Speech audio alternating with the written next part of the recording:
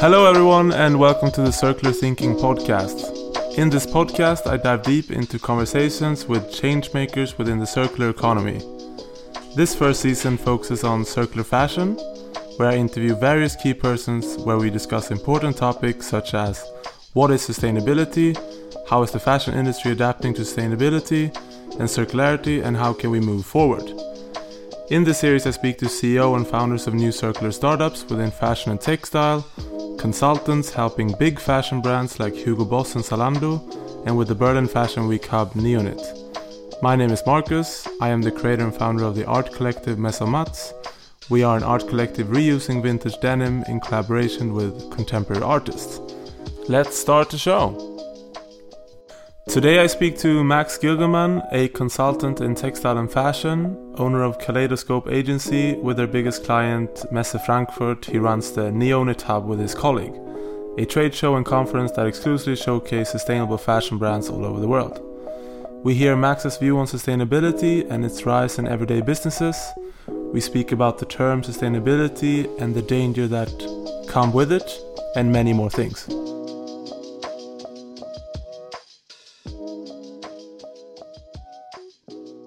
Max, welcome to the Circular Fashion podcast. Thank you, Marcus. And thank you for inviting me to your home. My pleasure. I hope you enjoy the moments you can stay here. Of course. I know you're a busy man, so I will not keep you busy for too long. You're going to Portugal later today, right? Yeah, one of the last trips this year, but still busy. Yeah, I see. First of all, could you tell me a little bit about your background? Yeah, sure. I did study fashion design, besides many other things, but that's the only study I ever finished. So I am kind of a fashion designer by education, but I never went into practice with that. I basically, after my studies, I went straight into consulting, and I've done that for many years freelance. And now, since 1.5 years, I own my own little agency, which I run with my business partner Magdalena Schafrin.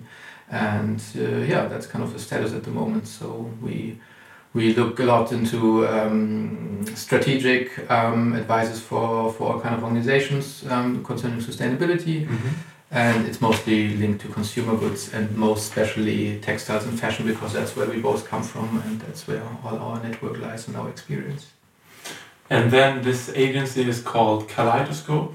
Yeah, Kaleidoscope Berlin. And I think that's also part of why we're sitting here. One of our biggest clients is Messe Frankfurt. We do a lot for them, but especially one thing here in Berlin, which has got pretty big over the last 10 years, which is now called NEONYT, a trade show and a conference and many other formats together. So we call it the NEONYT hub, which exclusively showcases sustainable fashion brands, players from the value chain, and we try to invite a lot of stakeholders to the conference so we can discuss how the industry can become more sustainable. That's very interesting. How long have you been working? How long has NEONYT existed, and how long have you been working with it for? My business partner founded the Green Showroom, which is kind of one of the previous names that this whole thing had. That was more than 10 years ago. And I came into it around 8 years ago when there was already a Green Showroom and an ethical fashion show in Berlin. I was part of the team that built the ethical fashion show in Berlin. And these two trade shows together, they merged more and more together. They both already belonged to Messe Frankfurt, but first were run at different locations. Hotel Adlon, the Green Showroom, and E-Werk ethical fashion show at the beginning. And then through different stations we ended up now being in Tempelhof after all these many years. That Tempelhof was not being used as a trade show for fashion anymore. NEONYT in this branding exists since 1.5 years. So we did a major relaunch, and after so many years in this scenery, for us it was clear, this thought was already at least 3-4 years old, that we need to go with a different name to really step up that game and kind of win over more stakeholders to take this serious. And actually, in our experience, just the words ethical and green was still putting us into boxes for a lot of people that were not helpful for us. Is it easy to get labeled by stakeholders or others into then a certain folder of being?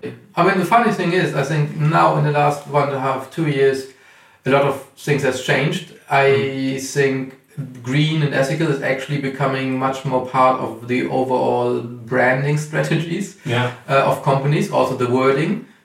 So maybe in a way you could say like, oh, you changed the name in the wrong moment.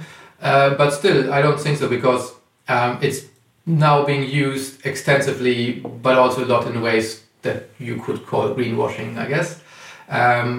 Which in general is something that is coming back now. I mean, I wasn't worried about greenwashing for many years now, because I thought, okay, yeah, it's there, but it's at the end it might even be helpful. But now there's, since a year or something, this whole topic is exploding so strongly that you find any company somewhere dealing with fashion textiles, but also in all kind of other consumer goods industries, to claim something in sustainability. And obviously they use, it's green, it's ethical, it's I don't know what.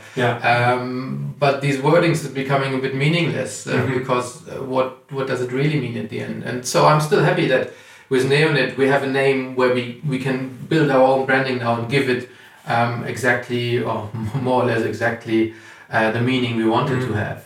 So it's kind of, it's an empty space which we can fill, and we are filling already. And so obviously we have stepped away from the name or the words ethical and green, but actually we will even become stronger and stronger in terms of the mentality behind it and the criteria around it. Like, what does it mean, sustainability, for us in our context?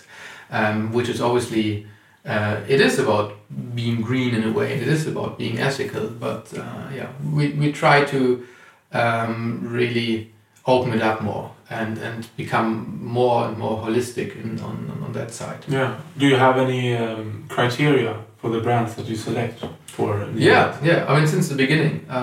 I mean, actually, the funny thing is, even before I worked for the Ethical Fashion Show, Green Showroom, I already worked with Messe Frankfurt, and I think the first sustainability criteria that they implemented was 2007 in a trade show in Hong Kong, a textile trade show, textile sourcing trade show called Interstoff Asia Essential or something like that. It doesn't exist anymore now. But I visited that trade show when I was a student in Hong Kong. And shortly after that, I got in touch with Messe Frankfurt to totally different means, and actually started working on sustainability criteria for certain shows of them. So I created a set of sustainability criteria for the home textile trade show they have every January in Frankfurt. And so for NEONYT we still have criteria, obviously, and actually we're in the process of renewing them, coming up with a whole new system. But so far, basically, 10 years ago it was a bit simpler, but then somewhere around 7 years ago, we sat together with a whole range of experts and created a matrix for us, like how do we judge this kind of sustainability claims that our exhibitors do. We do have a criteria system. It's at the moment not so easy to kind of really make it public, because there's so many. We try to be very fair, so we try to really look individual at every case, which means it's quite difficult to put it into a system that works with points or something, because I mean every system will always have its lacks, and you will always have like somebody kind of like slipping through the net of the system, and we try to not create a system that kind of has this inside. So that's the really tricky point, I think.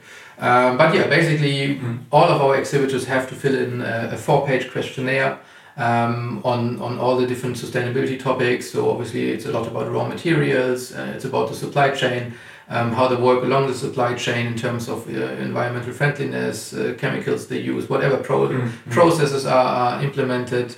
We obviously ask for certifications if they have, but we explicitly don't build the questionnaire on that.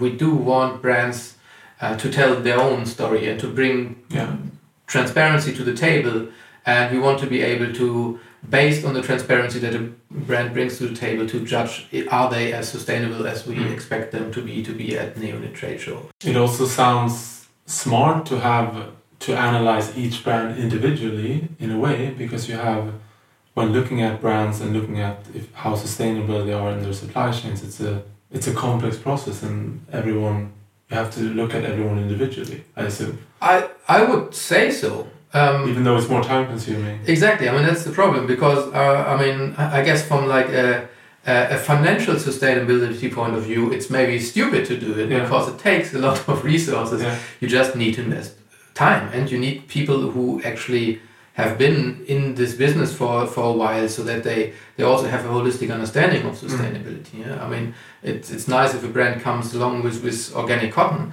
but just because you use organic cotton, it actually doesn't mean a whole lot. I mean, the impact behind exchanging conventional cotton for organic cotton can be relevant, but it can also be minimal, depending where your organic cotton is coming from, etc. Everything is so much more complex if you start looking into it. So yeah, if you want to do it right, you do need to invest time. That costs money, and that makes it more complicated again to create business cases out of it, etc. Yeah. But yeah, we're trying to find a good way in between. We can't invest endless time, but we do invest a proper amount of time into each exhibitor that comes, and we do check them all thoroughly. And luckily, we have a lot of exhibitors that come to us. They know what to do. Yeah. You know, I mean, that's, I think, the really good advantage we have to maybe also other trade shows, because we're known for being that platform. Yeah. We've been doing this for more than 10 years. So still until now, even though the whole thing is exploding, most of the applications we have are on a very high level. So, you know, mostly I can see quite quickly if an exhibitor doesn't fit in at all. Yeah. And then quite often it's more about, learning a bit more, understanding a bit more what they do, and seeing also how we can maybe highlight them. Because obviously then from these questionnaires we get interesting information that we handle confidentially, but on the base of that we can ask exhibitors, would you be willing to talk about a certain aspect, because we believe it's an interesting innovation, it's an interesting special approach which we could kind of pass on to media and create a special storyline about you and your approach. How would you describe the word sustainability? We said that it's overused. What does sustainability mean for you? Well, it kind of means a lot, because it feels like my whole life is arranged around this word since a few years. At the same time, I can't hear it anymore. It's very annoying. I'm trying to kind of replace it in my head with something like future ability. But I don't really think we can just introduce another word to make it kind of work better. So at the moment, I don't see anything else how to name it. You know, like, it is established. At least everybody has a certain idea about sustainability. We do have the Sustainable Development Goals of the United Nations, which, I mean, United Nations still being like the highest kind of global actor that kind of pushes politics onto certain levels. And I mean, obviously you can discuss how powerful it really is at the end, but still there's no other kind of global institution on this level, and so I do believe that's a very, very important institution, and sustainability is the word. Sustainable is kind of what we talk about, sustainable fashion, and I'm not fighting against it. You know, it's you need to also with any word that gets overused, you get tired of it. Yeah, I mean, innovation. Come on, do we really still need to talk about innovation, or like everything? I mean, back in the millennium time, I mean, everything was suddenly so-and-so 2000, you know, like, it's in that sense, it's trends. I mean, and at the end we are working in fashion still, so it's filled with trends. But, I just, in lack of something better, I stick to sustainability, but as a wording to quickly explain and give people like, okay, this is where you can put us. Yeah. I mean, sometimes you need to offer people also a box where to put you. So that from there you can start kind of something else again. Yeah. So how would you describe the current state of sustainable fashion today? On the rise, for sure. Yeah. No, I mean, we talked about it before very briefly, but like the last year, has been another incredible push for sustainability as an industry relevant topic, like through all the stakeholders. So basically, I believe, without exaggerating too much, that somewhere around 80% of the industry are definitely kind of seriously dealing with sustainability questions. If it's serious enough, etc., that's all up for discussion, but they're all dealing with it. There's no way around it anymore.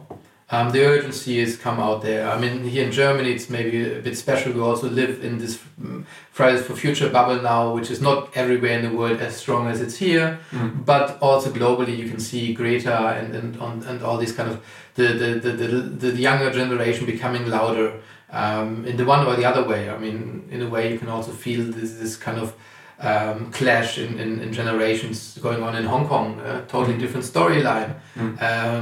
But I think in certain ways you can compare them, because it's also a generation clash. It's like, well, now it's us. We want to kind of have a say in our future, and that's kind of happening at different places. So that has an influence.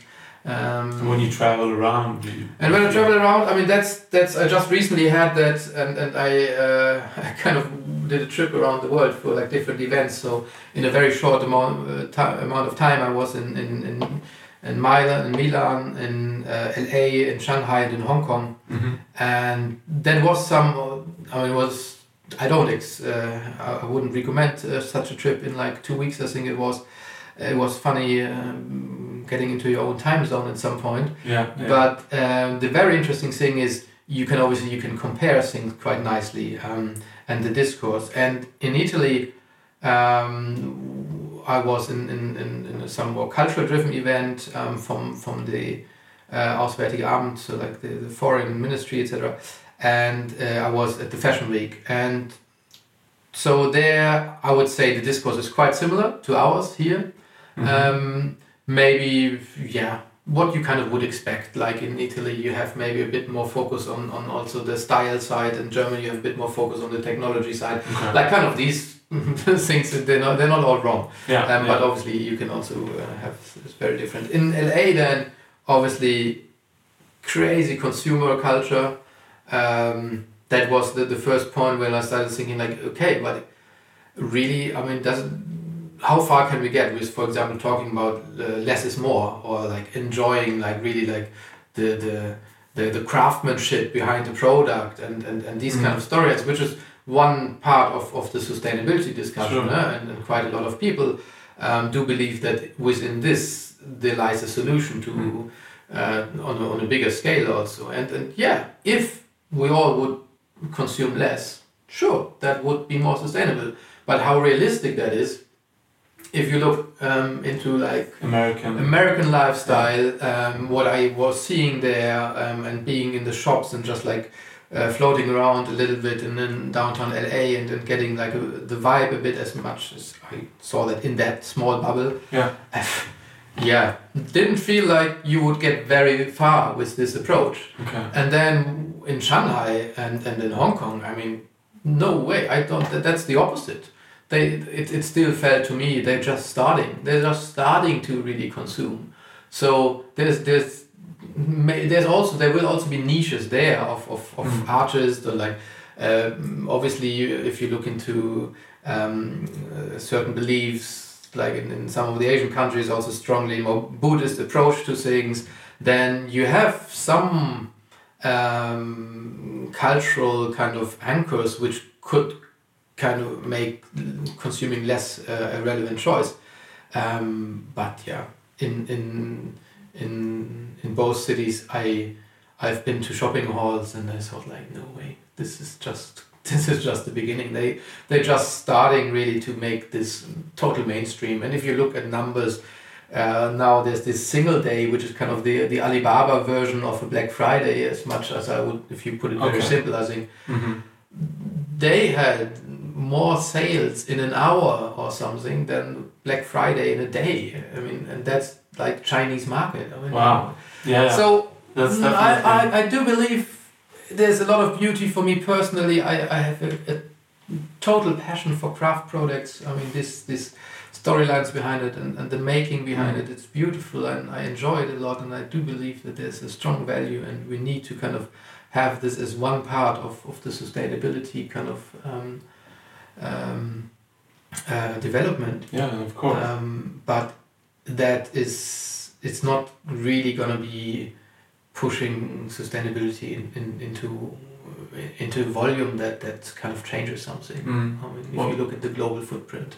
How would you say, what are the biggest barriers in moving to a more circular economy? Well, basically everywhere, the infrastructure. I mean, we've built infrastructures for many decades now in a more or less linear way. I mean, the supply chains are linear, but also the development of the infrastructure has been linear. I mean, there was no big changes. We still use airplanes and ships for global transport, mostly ships, and like the ships have changed all the time, but they just got bigger, and the ports got bigger, and everything got bigger. But there was, in that sense, also it got more efficient. I mean, if you look down, like the fuel per kilogram that you transport with a ship, it's amazing. It doesn't even really count into the footprint. It's so small. But then still, obviously, you have a lot of other impact from shipping, and that is like they use some of the most dirty kind of fuel ever. I mean, that's the waste product of the oil industry, and there's no filters and so on, and whatever it does to all the animals living in the sea and all these kind of things. I mean, there's so we don't even really know what the impact all is, but there has been very little innovation in terms of different approaches. And so in that sense, the infrastructure is the biggest problem, because you don't change around an infrastructure so quickly. Circularity needs different infrastructures. We're not even partly ready to recycle all the stuff that we use. I mean, we have so much materials, be it in clothing, be it in the packaging of clothing, being in the packaging of the packaging, like the postal service, or the bigger logistic packages you have. There's no infrastructure yet. There's not even the technology really ready yet to determine which material goes into which flow. With clothing, we have more and more mixed fibers, which from a functional point of view is not even the worst idea. If you combine cotton with polyester, you have the strength of polyester and you have the softness of cotton. Hey, it's not a bad idea from that point of view. But if you think about recycling, then you need to reevaluate that, and might be a really bad idea. I mean, on the other hand, we have more and more polycotton recycling now, which is okay, but still we have the question, what is with the microfibers of the polyester? Does it go into our seas and everything? So it becomes a never-ending story. Never-ending story. And sometimes you can feel like Bill Murray and like waking up every morning and it's always the same story also, and nothing really changes. But yeah, at least I am, with all this complexity, I'm still very positive. Do you have any good, so more on a positive note, examples of companies that are, doing better? Because being sustainable or not, it's not a one-way street, I know, but taking sustainable initiatives.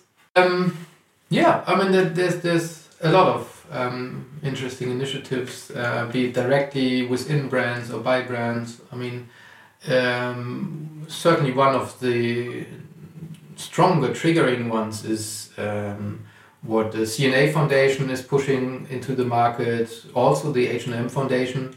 They both have been kind of strong advocates for change in the last few years. I'm not trying to get into judgment here, but I guess like CNA they're a bit more. CNA stands for CNA Foundation. I mean, CNA is a big retailer, a European German retailer, which is very relevant size. I mean, there was always parts where it was CNA being the biggest buyer of organic cotton, for example, in the world.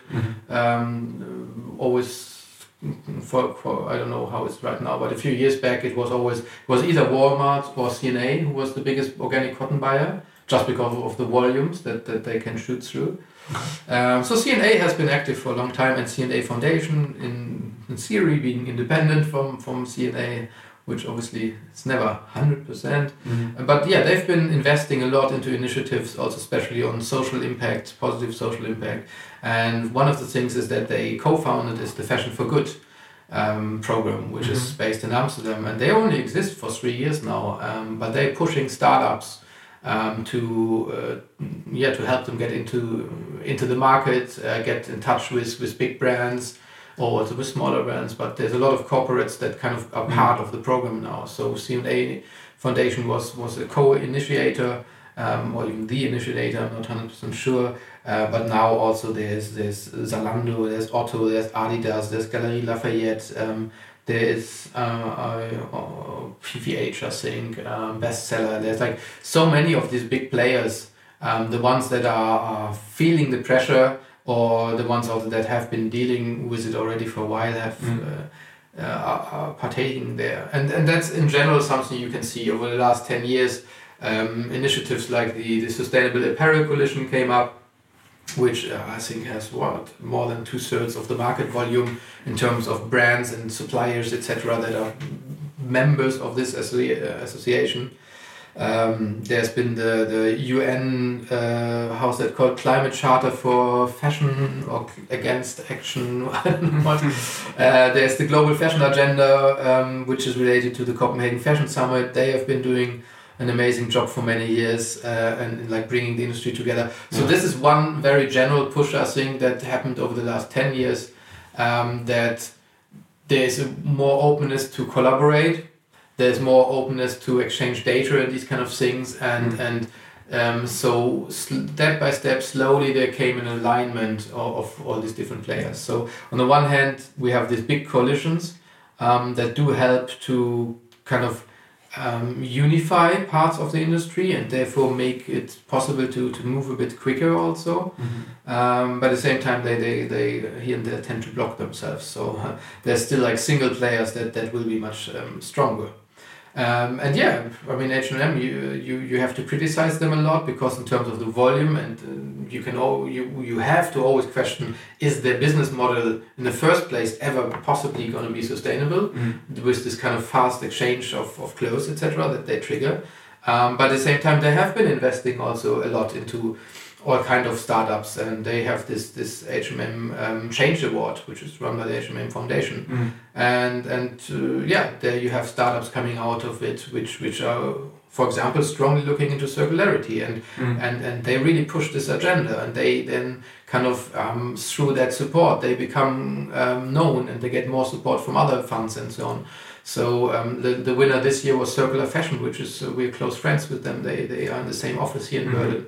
And they really working super hard on overcoming all these infrastructural problems that we have with circularity, and try to kind of teach brands how to design for circularity from the beginning. They're building up a material library.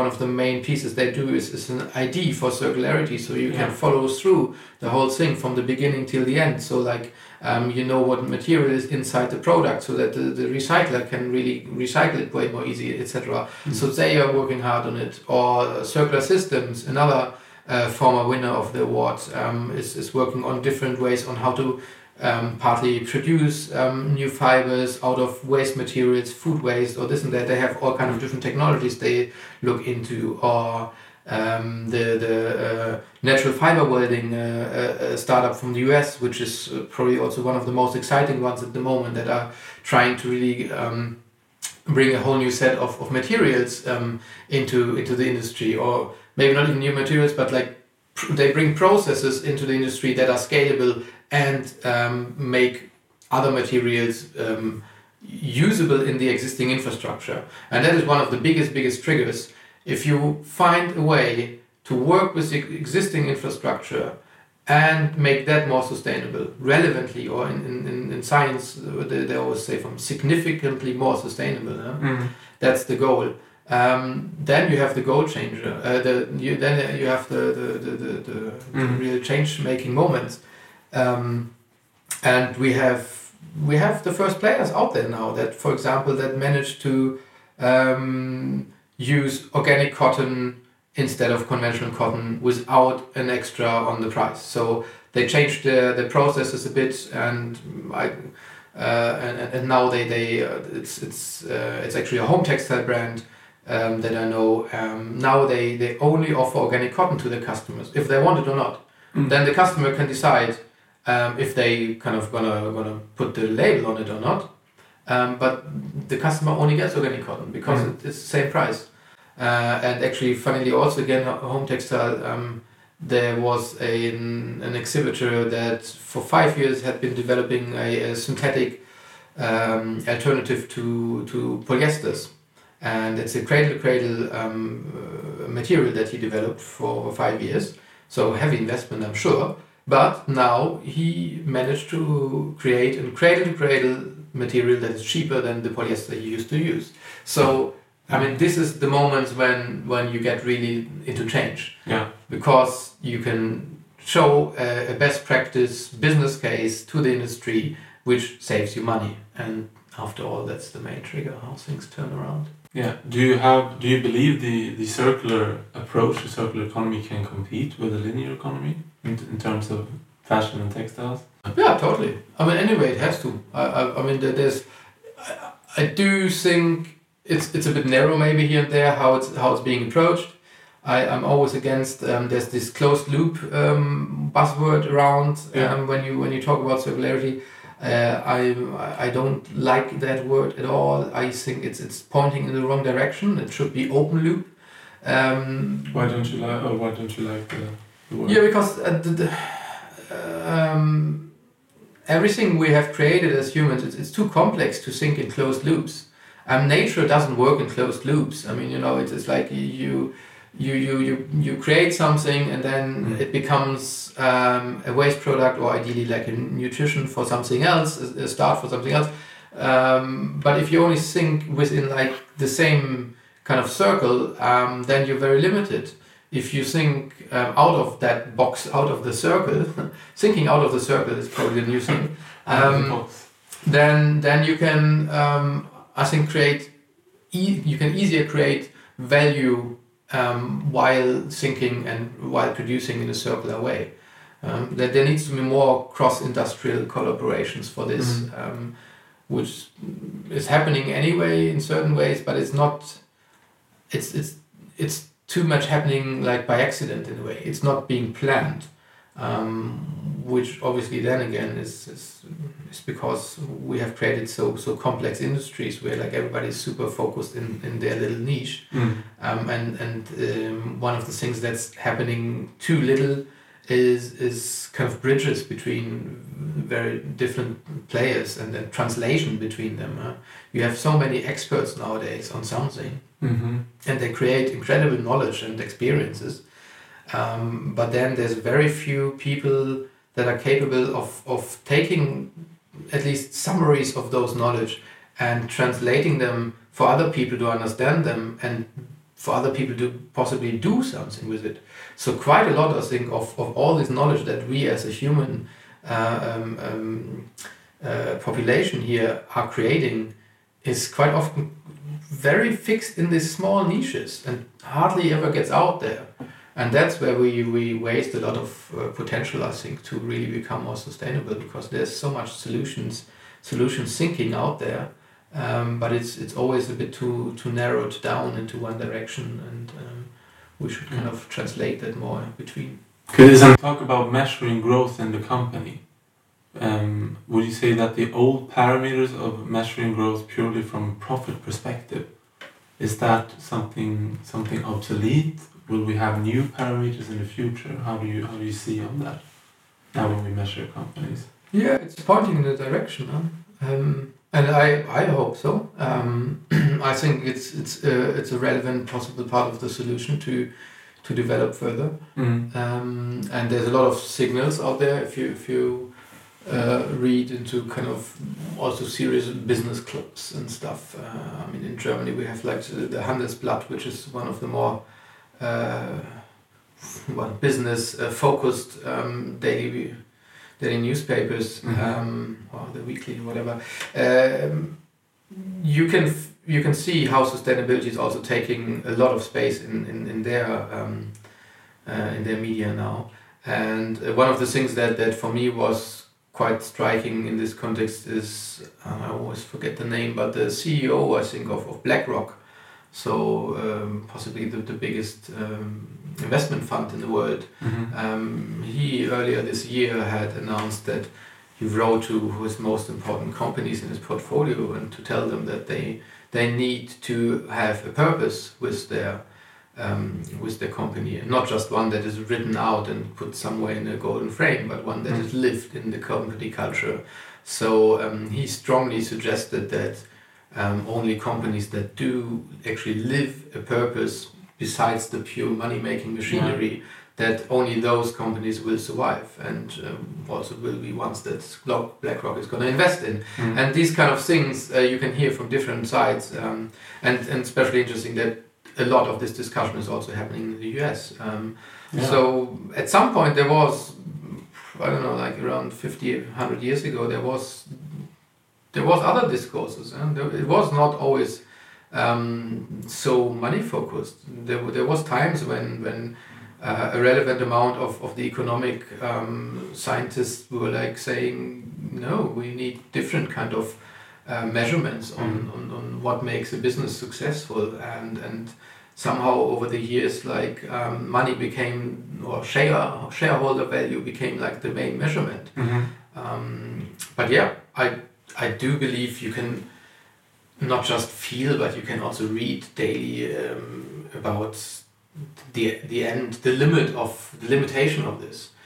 It's, after all, you can't really you can do endless things with money, but at the same time you can't do anything that itself has a value. I mean, you can create value again with money, but the money itself doesn't have any value.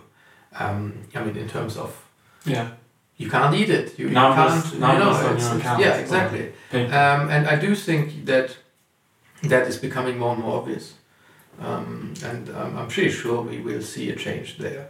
But at the moment, I mean, we are really at a tipping point in so many ways in this world. I mean, our climate apparently is on a tipping point, but also, if you look around the societies, a lot of the societies in the world also seem to be on a tipping point.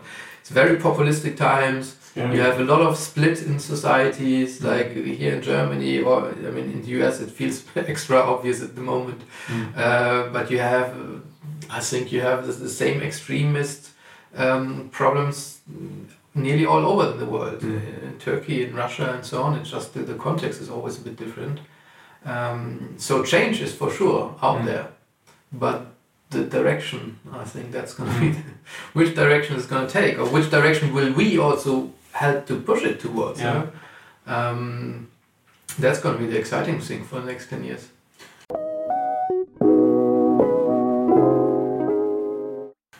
When it comes to see yourself in let's say 5-10 years? Yeah, I hope that what I would personally love to do in the next few years is to work with a group of stakeholders from like the whole value chain, and showcase what is possible. I do think that this is an important part to push the industry to take next steps, that you create best practice cases that actually show it's possible, and you're not losing money, you're making more money with it. So yeah, the perpetuum mobile there is obviously we need to detach the use of classic resources, especially the ones that are in the earth still, from economic growth. I don't think that we really will let go from this human drive of creating more, wanting more.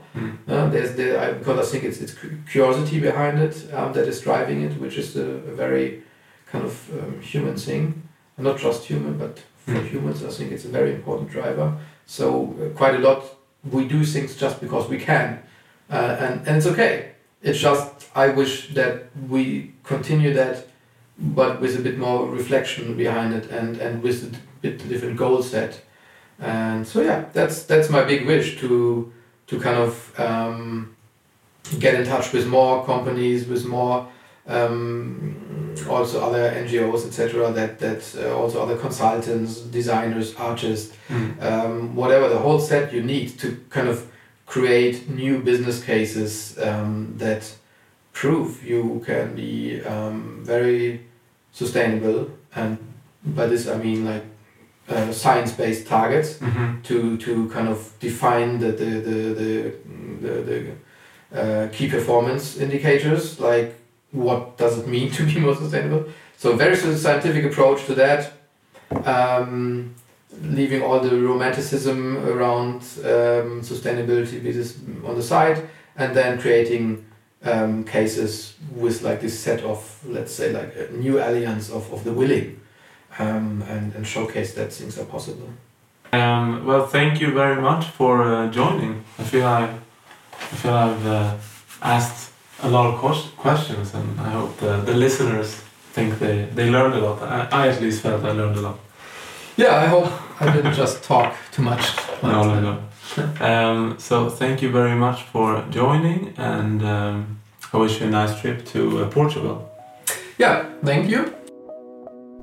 If you want to read more about the podcast, you can find more info on maisonmats.com/circularthinkingpodcast, and you can follow us on Instagram @maisonmats. All the links can be found in the description. Please let me know what you think, subscribe and leave a review, and thank you so much for listening.